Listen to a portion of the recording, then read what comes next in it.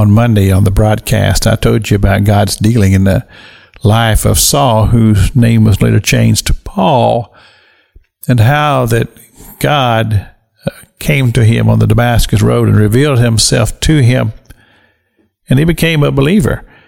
And but I find it to be interesting that even as this was unfolding, Paul was blinded there on the Damascus road. They were leading him into the city, and the Spirit of God came to a man by the name of Ananias. And I want to read to you what God said to Ananias. It's Acts chapter number 9, verse 15.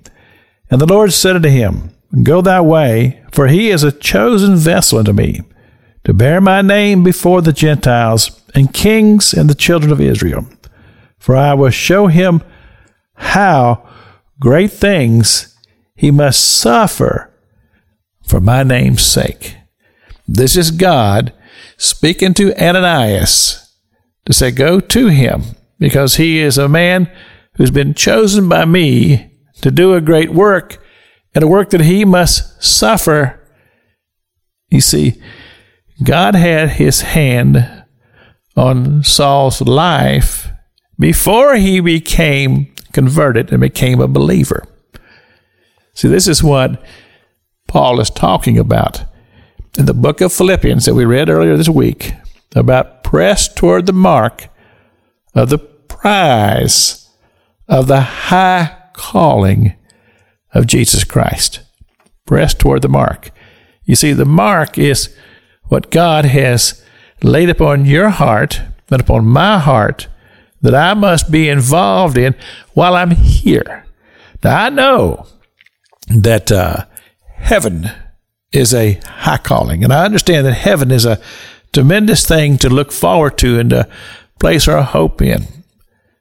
But I believe that he was talking about the high calling on each person's, every believer's life, and even on the life of Saul. Even before he became a believer, God had his hand upon him because he had a work designed for him.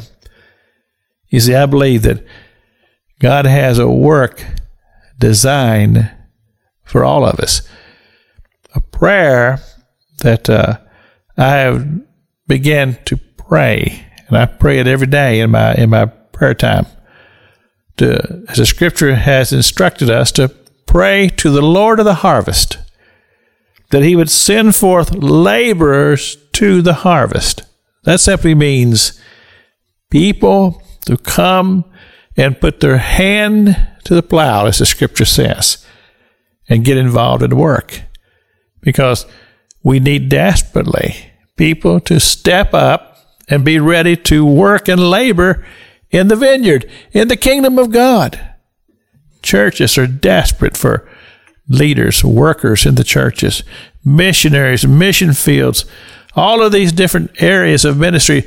They're crying out, send us help, send us laborers. We're overwhelmed. Those who are willing to step up and serve, they're overwhelmed.